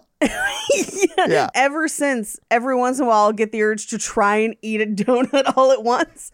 And I can't do it. My mouth's not big enough. I once almost died in middle school trying to shove a zebra cake completely in my mouth in one bite. That is a true story. I almost died. Cake's executioner. Well, some of us are the predators and some of us are the prey. I had no idea that elephants saw zebras as natural enemies. What? I never forget. I think, Mikey, you're the elephant in that scenario. Yeah. Because of the wang. Because of the trunk, you mean? Yeah. Oh. I'm just letting you know, I'm going to have to go to the bathroom at some point again soon. I don't know what's wrong with me. I don't know. It's because pee is stored in the balls, and those things have like a reservoir. I hate everything about tonight. Honestly, I'm going to have to cut out more funny shit from this episode than I think any episode ever before it. And I'm going to leave in a bunch of it. Well, I put the picture into the episode. It's in canon. Yeah, no, I know. You established it. But everything before then, I'm not going to put in. Oh, I know. There's no way. We've got to move on, guys. We're like 30 minutes into this fucking movie. I'm like hoping my... Anyway, okay. So we cut to an empty like parking lot with a mannequin where they're basically putting C4 across its head and they blow the head up. So clearly they're like testing the bomb. Yeah. Well, and they're clearly going to assassinate the winner of the Miss America pageant. Right. We cut back to Benjamin Bratt walking Sandra Bullock back to her room, and she's telling him about how Stanfield is getting fired, who's William Shatner. And Benjamin Bratt's like, well, you're doing a good job. I think they bought it. And she does the like, you think I'm gorgeous. You want to kiss me. You want to smooch me. Yeah. And then he eats a candy bar in front of her, which is just cruel. It is honestly just really mean. She goes back inside. They have prelims the next day, and they comment that she looks tired. And Miss Texas is like, I saw that gentleman stop by the room. We are all winners.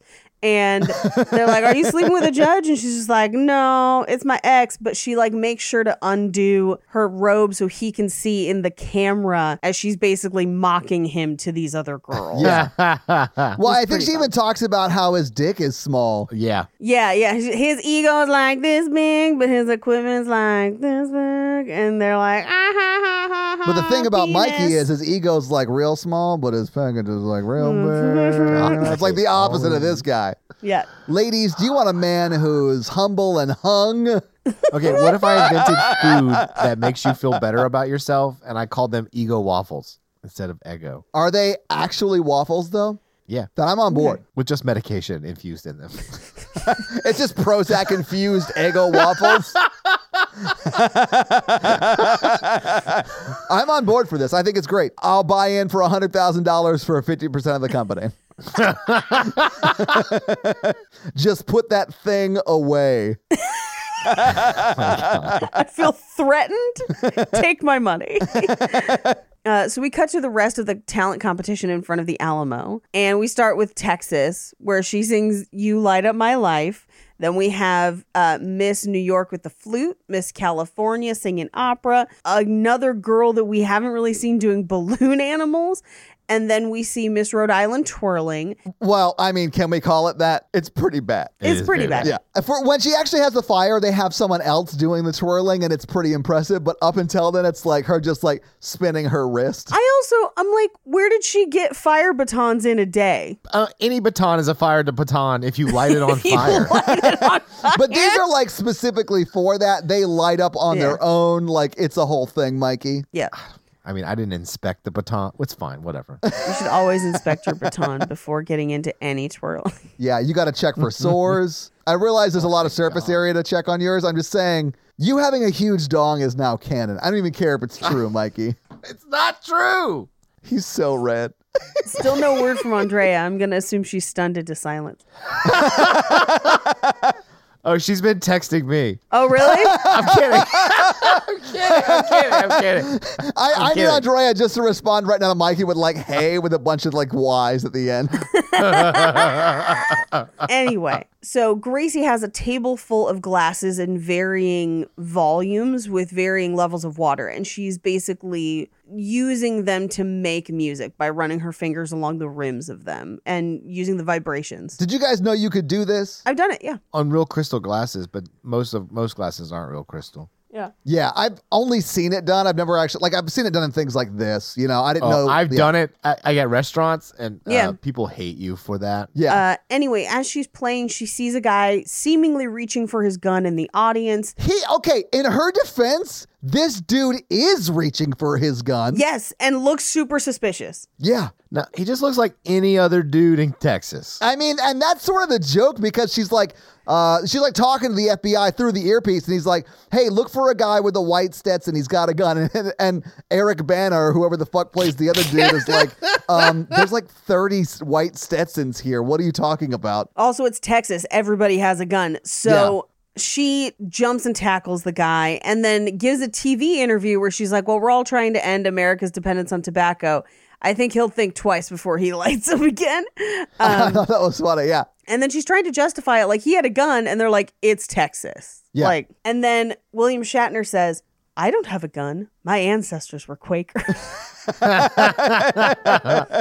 Total non sequitur. It's great. And this is where they find out that the DNA suspect that licked the envelope that they got the message in was a woman. Yeah. So why did she alert the FBI to begin with? I don't know, because you would think that if they actually want to pull off this plan, they wouldn't. They would just do it, right? If they didn't tell anybody, they would have just blown somebody's head off. Why did they kill other people before this? They didn't. They're a copycat. Oh, okay, right. Yeah. The mystery part of this is pretty lame. Yeah. It's actually pretty amazing how much detail you absorb while watching the movies, Mikey. Yep. It's clear there's a lot of blood flow somewhere else in your body. Because they're copycatting, they had to write the letter so they wouldn't get caught. Does that mean they have to set them up? Yeah, I think they're trying to put the blame on somebody else, I guess, but I think they just ensured more scrutiny. They did, but they also do try and shift the blame once they catch the real citizen, right? Right. Because there is a scene where Candace Bergen is writing notes from other organizations, right? Right. So she wants to talk to Sandra Bullock alone and literally just threatens her and is like, if you get in my way, I will kill you. Yeah. And she's like, okay, geez. Jeez. So we cut to her and Michael Caine talking about the interview because it's 30% of the total score. Yeah, the pageant interview, not the interview with the news camera she gave. Yeah. Right. We also know that their chief is coming down from New York to basically cancel, we assume cancel the mission. Or at least reprimand her again, right? Right. He's like, I am too busy up in New York City busting ghosts to come bust you out of any trouble you cause in San Antonio. And like Mikey well knows, busting makes him feel good. I ain't afraid of no ghosts. Mikey ain't afraid to ghost. No. Ghosting makes him feel sad. So Benjamin Bratt goes to do laps, and then he's going to come back and go over assignments. Okay, hang on one second. I have to talk about this because he's talking to that guy in the hotel room they're using for the Jake's FBI. boss, yeah. Yeah. Yes, he's talking to Jake's boss, and he goes, I'm going to go swim laps. I'll be back in 15 minutes. What? Yeah, how many laps could you swim in 15 minutes? I know. One, You're going to get change too. Yeah, you're going to get soaked. You're going to be able to swim a lap, hop out, dry off, change, and then go back. 15 minutes is an insane amount of time to swim laps. Yeah, it was I don't know why they have him swimming laps at all other than to have him shirtless in the next scene. I mean, that's probably what it was. Yeah. Swimming makes him feel good. Feel good. So Michael Caine is kind of quizzing her on the interview, and she's in an evening dress, and she's exhausted. She hasn't slept in days. Yeah. And he asks her, why is New Jersey called the Garden State? And she says, because it was too hard to fit oil and petrochemical refinery state on a license plate. which is pretty fun. Which is true. Which is true. And he accuses her of being an incomplete person who has sarcasm instead of friends. And because she doesn't have relationships, but they're blaming this on her not being feminine enough, essentially. Yeah. Which is real not great. No, it's not. It's terrible. Yeah. He tries to slap a donut out of her hand. She pulls a gun on him. Good for her. Oh, I loved it so much. I mean, she did threaten to kill him with a gun like 4 inches from his face. Like, that's pretty she intense. was pointing it directly at his nose. Yeah, Mikey. Like, And she like cocked it. I mean, like... yeah. Oh, yeah, and she made a show of cocking it. She was like, and like right in his face. But I mean, I do love that when she leaves with the donut, by the way, because he gives it back Damn to her. straight. He then reads the next question on the cue card about the interview, and he's like, "How do you feel about gun control?" Suddenly for favorable. Yeah, favorable. So we cut to, she finds Benjamin Bratt at the pool. She throws a football at him to get him to stop swimming laps. And she basically tries to quit. And he's like, no, because you're smart and easy to talk to when you're not armed. And if they see what I see in you, they're going to love you. That's why I picked you for this. You is kind. You is important. Yes. So she's like, okay, I'll try not to let you down. And then he pulls her into the pool in the dress. And she's just like, ooh, Vic is going to kill you. Yeah. You're in big trouble because they've now ruined a dress. Right. But he just wanted to get her all wet. Yeah. But they really try to swing hard at a romance between the two of them. And the problem I have... He's her boss? But there's also, they try to fix it with a line towards the end where he says, when you get ugly again, do you want to go out to dinner? But the crux of what has happened in this movie is that he did not view her as any sort of person with romantic agency until she got pretty. Yeah. And then he single-mindedly went after her. I mean, he literally says that in like shortly. No, it's during the fighting scene. He's like, no one sees you that way. Yeah. I was like, God, okay. I mean, it's still Sandra fucking Bullock, man. Like, you should Everyone see her that sees way. her that way. Yeah. Yeah. This isn't 10th grade where you're like, oh, you got boobs. Hi, my name's Mikey. Can I introduce you to the sea monster? The cockness monster. The cock nest monster, Mikey. Yeah, I love this. It just reinforces this idea that as a woman, your worth is transactional based on your appearance. Oh, yeah. It's pretty terrible, right, Paige? I hated it Yeah. a lot. I didn't like it. Anyway, so we go to the swimsuit competition, and this is where we get the hemorrhoid cream for bags under your eyes, the hairspray on her butt to keep the suit from riding up, all of the, the chicken cutlets, the whole thing. And she kind of giggles her way through it, but she does get through the swimsuit competition, and there's a bunch of soldiers in, like, it's like Fleet Week. There's a bunch of, like, Navy guys in the audience cheering for her. And then we get the montage of everyone saying like what's the one thing the world needs right now, and it's like world peace, world peace, world peace. Yeah. And then it's harsher punishments for parole violators, Stan, and world peace. Yeah.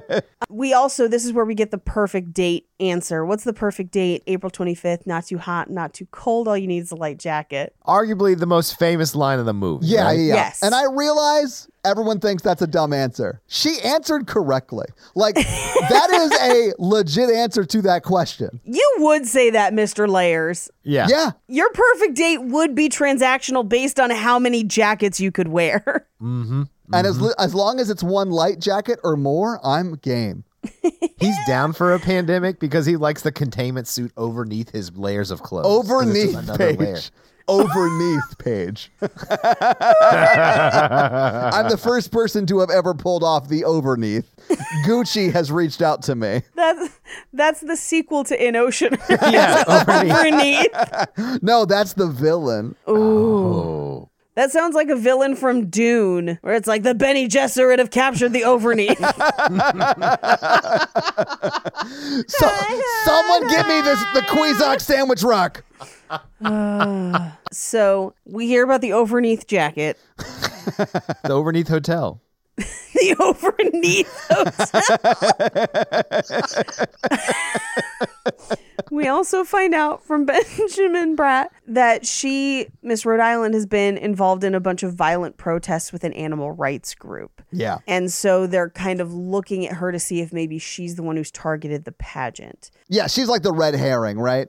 Right. And they tell Sandra Bullock, they're like, you have to go talk to her and find out what's going on. So she decides to kind of go out for girl night. So she shows up to the hotel gym with pizza and beer. And this is the like, it's light beer and you're going to throw it up anyway. And everyone eats it, which is just. Yeah. Sandra Bullock even says, I'm going to need more pizza. Yeah. So they all go out to a bar where they can get more pizza, I guess. Where they can get more pizza, I guess, and test tube shots. I think you mean a CC's Pizza, a pizza bar. I've never seen a CC's Pizza with paint on drums that you can hit, which honestly, that's awesome. I love that. It looks was so cool. fun. Yeah. It looks so fun. Yeah. We find out what her actual answer would have been for a perfect date. Yeah. Which was basically just a romantic dinner and then a walk on the beach talking about books and movies. On April 25th, yeah. On April 25th, because it's not too hot, not too cold. All you need is an overneath jacket. I would say in California, that's a pretty common date. Oh, well, you got beaches there. That makes We sense. got beaches. You do have some beaches. I don't want to date your beaches. Yeah. We get her and Rhode Island alone. And she's kind of asking her, like, have you ever committed a crime? And this is where we find out that she stole a pair of red underwear because her mom said they were Satan's panties and wouldn't buy them. But then we also find out that she was assaulted. Like, Yeah. that she was, we would assume, sexually assaulted. By her professor. And which I had completely forgotten was in this movie. And Sandra Bullock's reaction is like, well, I could have taught you self-defense. And I'm like, no, like self-defense or not, that shouldn't happen. Like, no. But this is kind of the first introduction we get that she knows self-defense.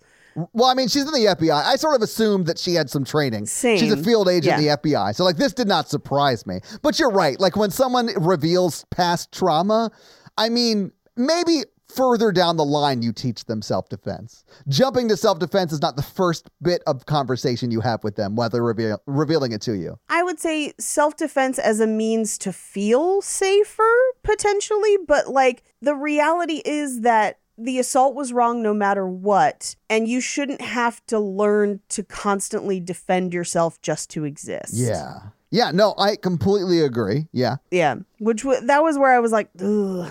Anyway, they get her back to the hotel, but as they're kind of cleaning her up in the bathroom, we get a little more information about Miss Morningside, where she was a runner-up because the winner got food poisoning, and the network is firing her too, and that when she found out, she threw a chair out the window.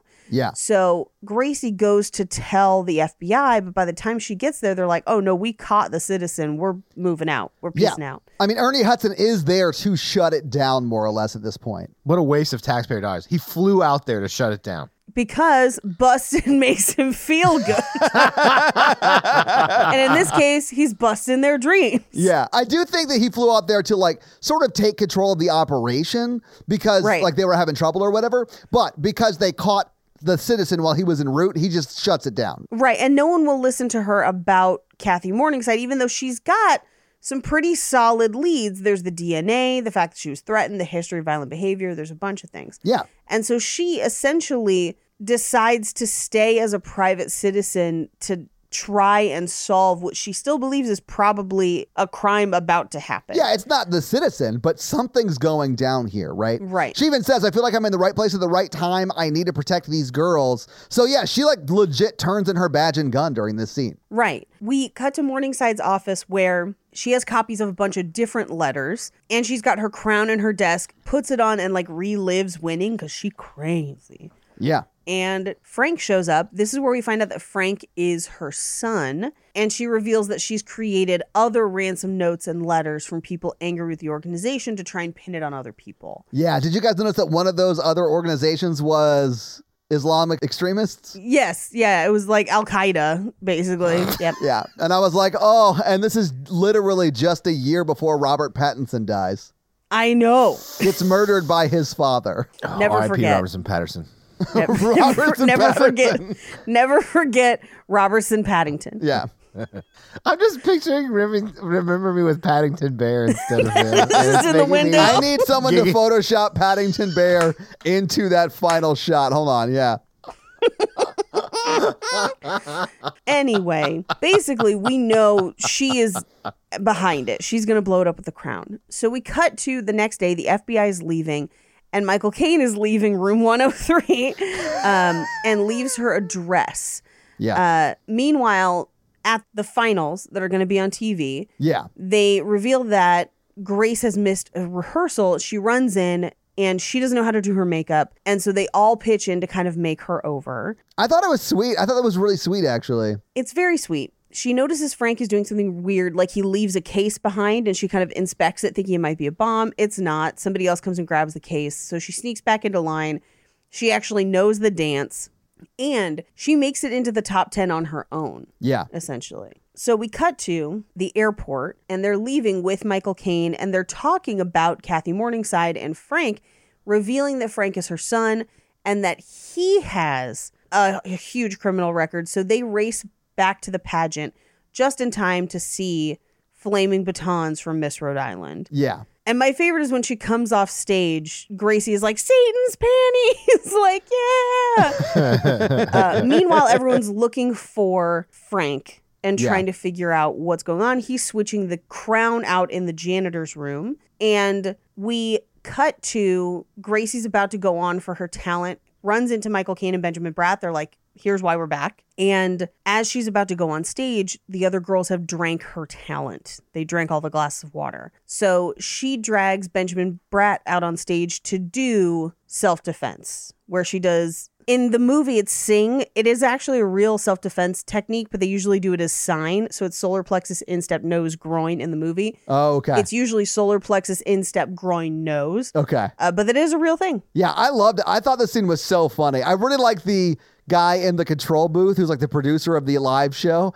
And he's like, what is happening? And he's like, oh, let's just go for it. Let's keep it on her. Let's see what happens. Let's see where this goes. I love that so much. Meanwhile, backstage, last year's winner is holding the crown. And Miss Morningside is like, oh, let me go polish that so it really shines, and takes the crown to have Frank polish it. Of course, he's going to switch it out for the crown that has the explosives in it. Gracie Lou gets into the top 5. Yeah, Sandra Bullock's character does. Yeah. Yeah. So it's Rhode Island, Texas, California. It's all of them are girls that we've pretty much met. The last one they announce is Texas. Yes, it and is. as the rest of the top 10 are leaving the stage, that is when Miss New York comes out and says, just in case none of you thought a lesbian could make it into the top 10, this is for you. Tina, I love you. Revealing that her girlfriend is in the audience. And she's like, I love you too. And then everyone in the TV like control room freaks the fuck out over that. They're like, are we allowed to say lesbian on air? Yeah, of course. Like, oh no. So we cut to them answering the interview questions, and we've got the one where it's like, America is like a big ship. And then they get to Miss New Jersey, like, you know, some people have criticized the pageant for being anti-feminist. What do you think? And she's like, I used to be one of them, but then I met all these women and I love them and they're smart, terrific people. Yeah. And if any of you tries to mess with them, I will take you out. And you're just like, okay. Well, she's like looking directly at Candace. She's looking directly at Murphy Brown. And I love that, like, there was a little bit of acknowledgement between her and Murphy Brown. But then William Shatner's face is just like, what is happening?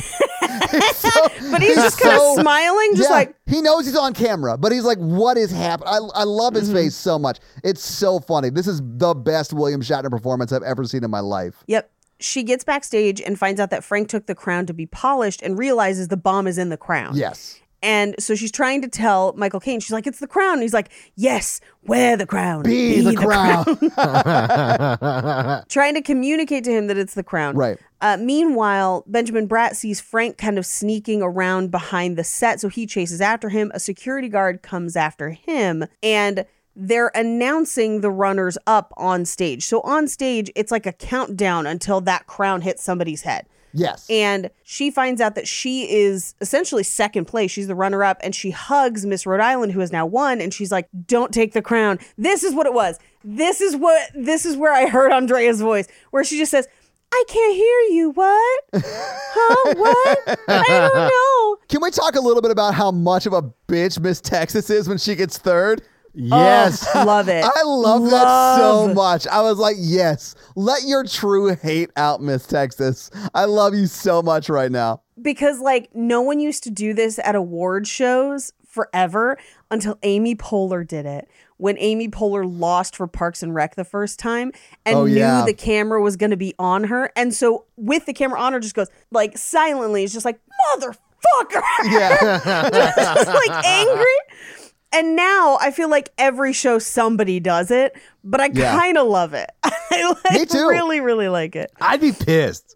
Oh, it's so funny. I was going to sign us up for the Webby Awards until I realized they were a scam. So we could have had a moment like that. Yeah, but I don't think we would have had to beat out some pretty big shows, the marketing budgets. I didn't realize that those awards were just like bought and paid for. I Yeah. thought they were more like awards and not like the Hollywood Walk of Fame, you know? All awards are bought and paid for. Well, that's unfortunate. Like this dick. Oh, Mikey. For someone who like claims to be like uncomfortable with the amount of attention your dick is getting, you keep bringing it up a lot. I feel like next Halloween, I'm going to get a Wreck-It Ralph costume and then just put part of a pool noodle down one leg and go as Mikey. I love everything about that idea. So they're fighting over the crown. She grabs it off Rhode Island's head. All of this while William Shatner is singing like Is all still of singing. like all of the wonderful things that a Miss America is that make up the lyrics to this She's song. beauty. She's grace. Yeah. She's Miss United States. It's so good. This is my favorite because he sings through all of it. And he can't sing. He like speaks through all No, of it. he sings. She finally grabs the crown off of her, tosses it. It explodes midair, destroying part of the set. She ends up punching Miss Texas in the process. And as the set is in flames, Yeah. William Shatner finishes singing. And then we cut to the booth with all the camera people, and he's just like, good show, everybody. But then we cut outside where a reporter is talking to William Shatner, and he's just like, I was right in the middle of my song. Yeah. He's like Like, making he's it about so him. mad. I love it so much. Oh, God. Oh my God. He's so good in this movie. Like legit. So He's good. so funny in this movie. But they've basically captured Candace Bergen and Frank. They're putting them in the police cars, and they have solved the case. So this is where Benjamin Bratt asks her out, where he says, when you're ugly again, would you like to go out to dinner? Just like a Yeah. casual dinner. And she's like, oh, are you asking me on a date? And he's like, no, just dinner. And if we happen to have sex afterwards, so be it. And then she does like the additional refrain of like, you think I'm gorgeous. You want to date me, love me and marry me. And I'm like, no, he is a transactional douchebag. Like, it is only because you were suddenly pretty, air quotes pretty, that he gave you the time of day, and he's not even nice enough to actually make it a date. It's just like, well, if we happen to have sex, like, Yeah. he is full trash. It's pretty gross. Although it's played like he's a like suave, nice like dude. It's played like he's fucking Prince ass charming. Yeah, I love and it. no.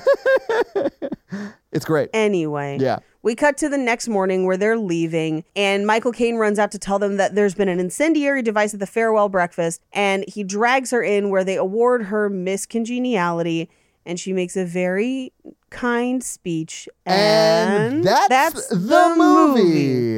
Yeah. All right. So, having seen the movie, having talked about the movie, what do you guys think about Miss Congeniality? It's okay. It's okay. I definitely liked it better when I was younger. As a grown-up, I have some misgivings about the film. But here's what I will say. The story is strong. Like, Yeah. it makes sense. There are funny moments in it, even though some of them have not aged well. There are a lot that do age well. And Sandy Bullock is always amazing. And so, like, She is great. yeah. I remember every tomboy that I knew loved this movie. I did. I was one of those people. And then now as a grown-up, I'm like, this movie's kind of problematic.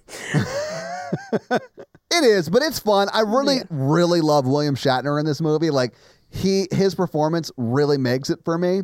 And of course, Sandy B is always charming as fuck. Sandy B. Like, she's great, you know? So like, I'm not going to be mad at Do it. you guys think they're still together?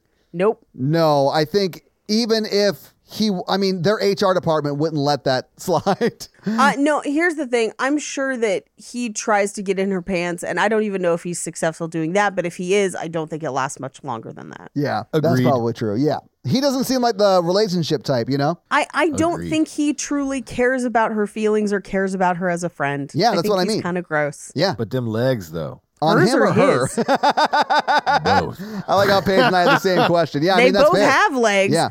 And they know how to, Use them. And Yeah. they extend past the knee, so they're not a mystery. Mr. Knee. Oh, wow, Mikey. Oh, man. So, Paige, any fun facts for us about I do have some fun facts. Miss Congeniality? Well, hit us with your fun facts. Dun-dun-dun. The sequel should have been named Mrs. Congeniality, and it should have been about her getting married and not what the sequel is about. Oh, my God. If it was her and, I mean, Ben Bratt probably, but anybody getting married, I would have been on board for that. Although I don't remember the sequel at all. I have no memory of the sequel. I know I've seen it. I could not tell you a single thing that happens in that film. It is gone from my brain. The only thing I think I remember is that Rhode Island is in it again, but I don't know how or why. So, I mean, I'm just happy to see Andrea get more work. Oh, no. So, Miss Rhode Island's answer to the perfect date question was actually an answer from a real life beauty pageant. Oh, no. Yes. That they took and used in the movie. Yeah. Wow. Yes. Yep. So the scene where she comes home after the mission, like that first one where she like makes the Hungry Man meal or whatever, it was scripted just as Gracie comes home and starts boxing. Everything else was ad-libbed and added on the day shooting. Really? Yeah. Okay. There was actually originally supposed to be an additional storyline where we find out that Gracie's mother was an FBI agent who was killed in the line of duty, and that's why she became an agent to make her mother proud. Oh, wow. Okay. And they cut it because they thought they were like, it's too complicated. There's too much going on. Yeah. Yeah. At the opening premiere of the movie, Sandra Bullock actually fell out of her car. Like tripped and fell like her character did. Oh my God. But because people had seen the movie, like They thought she was doing a bit? they thought she was faking and nobody helped her up. That's so funny. That's awesome, actually. I'm on board for that. I like how everyone there is like, oh, nice. She's doing the bit from the movie. Yeah. Yeah. You got to find friends that'll support your bits. That's all I'm saying. Yep. No matter how big or how small your bits are, Mikey. So much. So Miss Rhode Island actually had to learn how to twirl a baton, but she didn't feel safe twirling flaming batons. That's why there is a stunt double for the flaming baton. That ones. checks out. There also was an additional plot line for the original Miss New Jersey, the person she replaces, where instead of just saying that they took care of it and she was going to resign anyway, they actually, there's like scenes where they go and confront her and like blackmail her with that porno. And so they decided to cut it out because they thought it didn't really like fit. And so they have her come back. It's like as, super evil.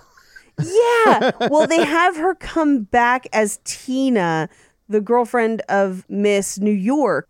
Oh, she's the girl in the audience. Yeah. I'm pretty sure that's the girlfriend in the crowd. I already kind of mentioned Sandra Bullock didn't take part in rehearsals for the dance scene so that it looked like she didn't know it, because she didn't. So Miss Rhode Island showed up to the audition with long brown hair, but they thought she looked too much like Sandra Bullock, so they cut and dyed it. So that's why it's kind of that orange tone. Yeah, okay. There's a scene in the trailer that's actually missing from the final version of the movie where is somebody asking Sandra Bullock if she's a lesbian and she says, "I wish."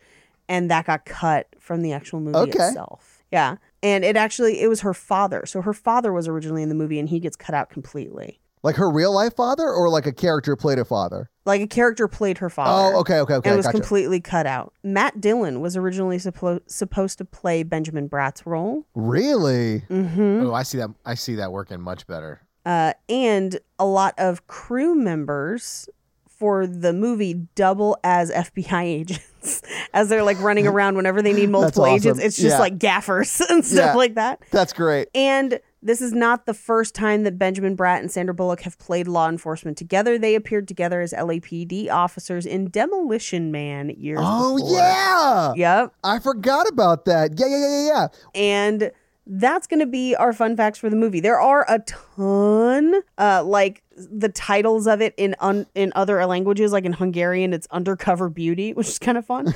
But there's just like so many fun facts about this movie. If you Google it, there's tons. So have a good time.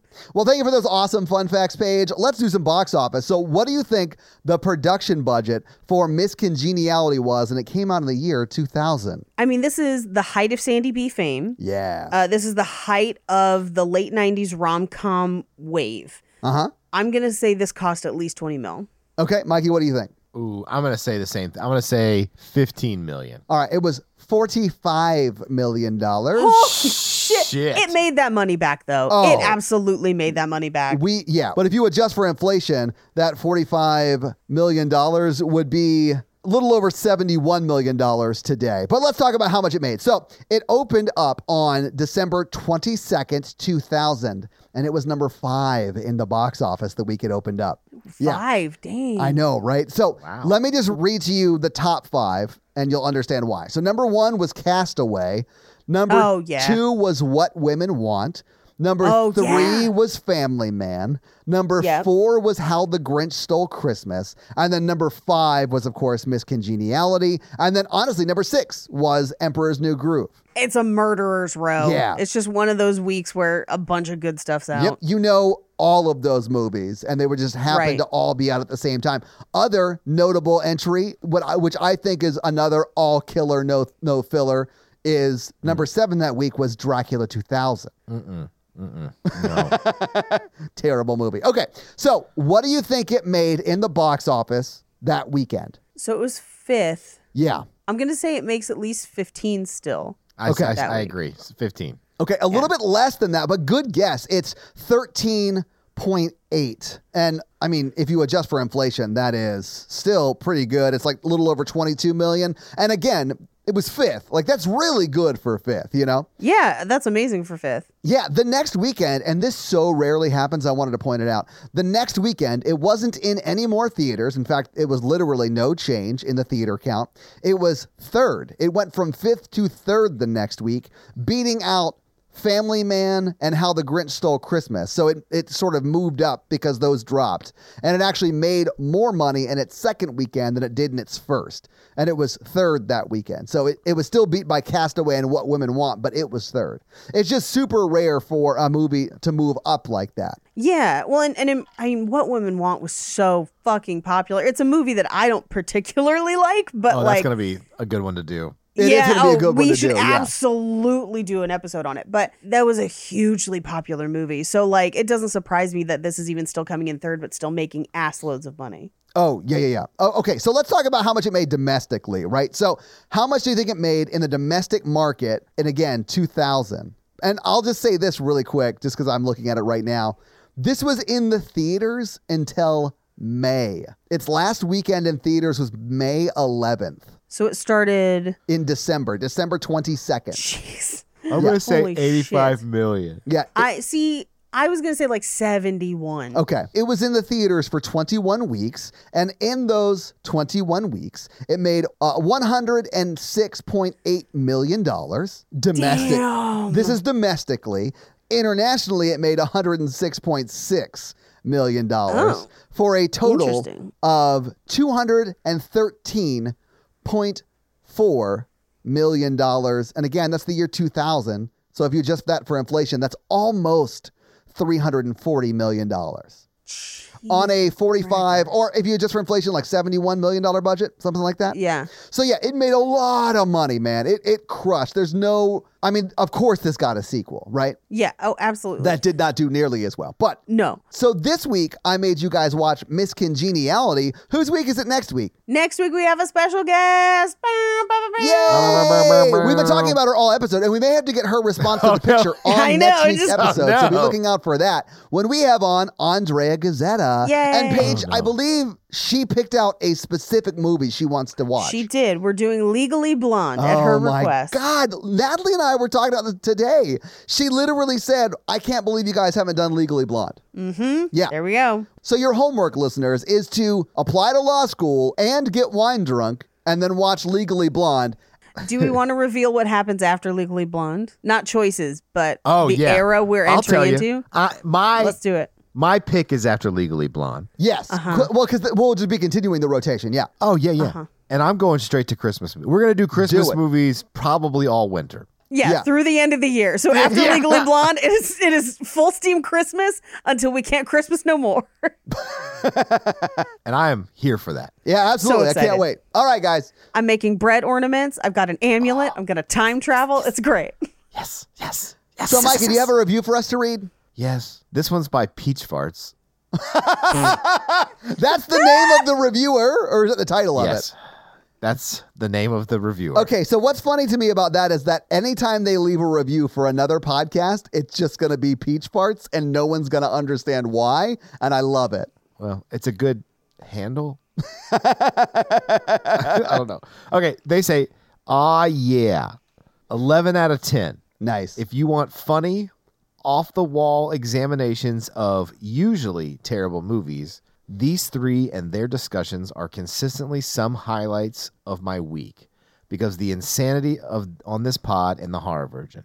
Also, I hope this gets read because I want to hear Mikey say the P word laughing emoji, but she doesn't use it in the review, so I'm sorry, Peach Farts. She literally wrote the P word? Yeah. She didn't write pussy? No, she wrote the P word in quotation. Oh my God. How did you miss? You swung and missed. Oh, peach farts. Unless she wanted me to say the phrase the P word. I mean, all right.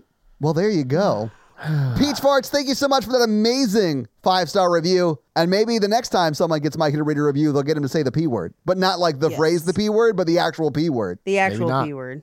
If you want to make Mikey say it, leave us a 5-star review. So, yeah, guys, if you like this power throuple that we have here on this podcast, make sure to check out our other podcast, The Horror Virgin. And that is the only other podcast that Mikey and I are on. But Paige gets around, and she is on 2 other podcasts, Black Card Rehab and Cult Podcast. So, guys, definitely check out those because they're amazing. If you want to follow us on social, we are at Romancing the Pod Show. Yes.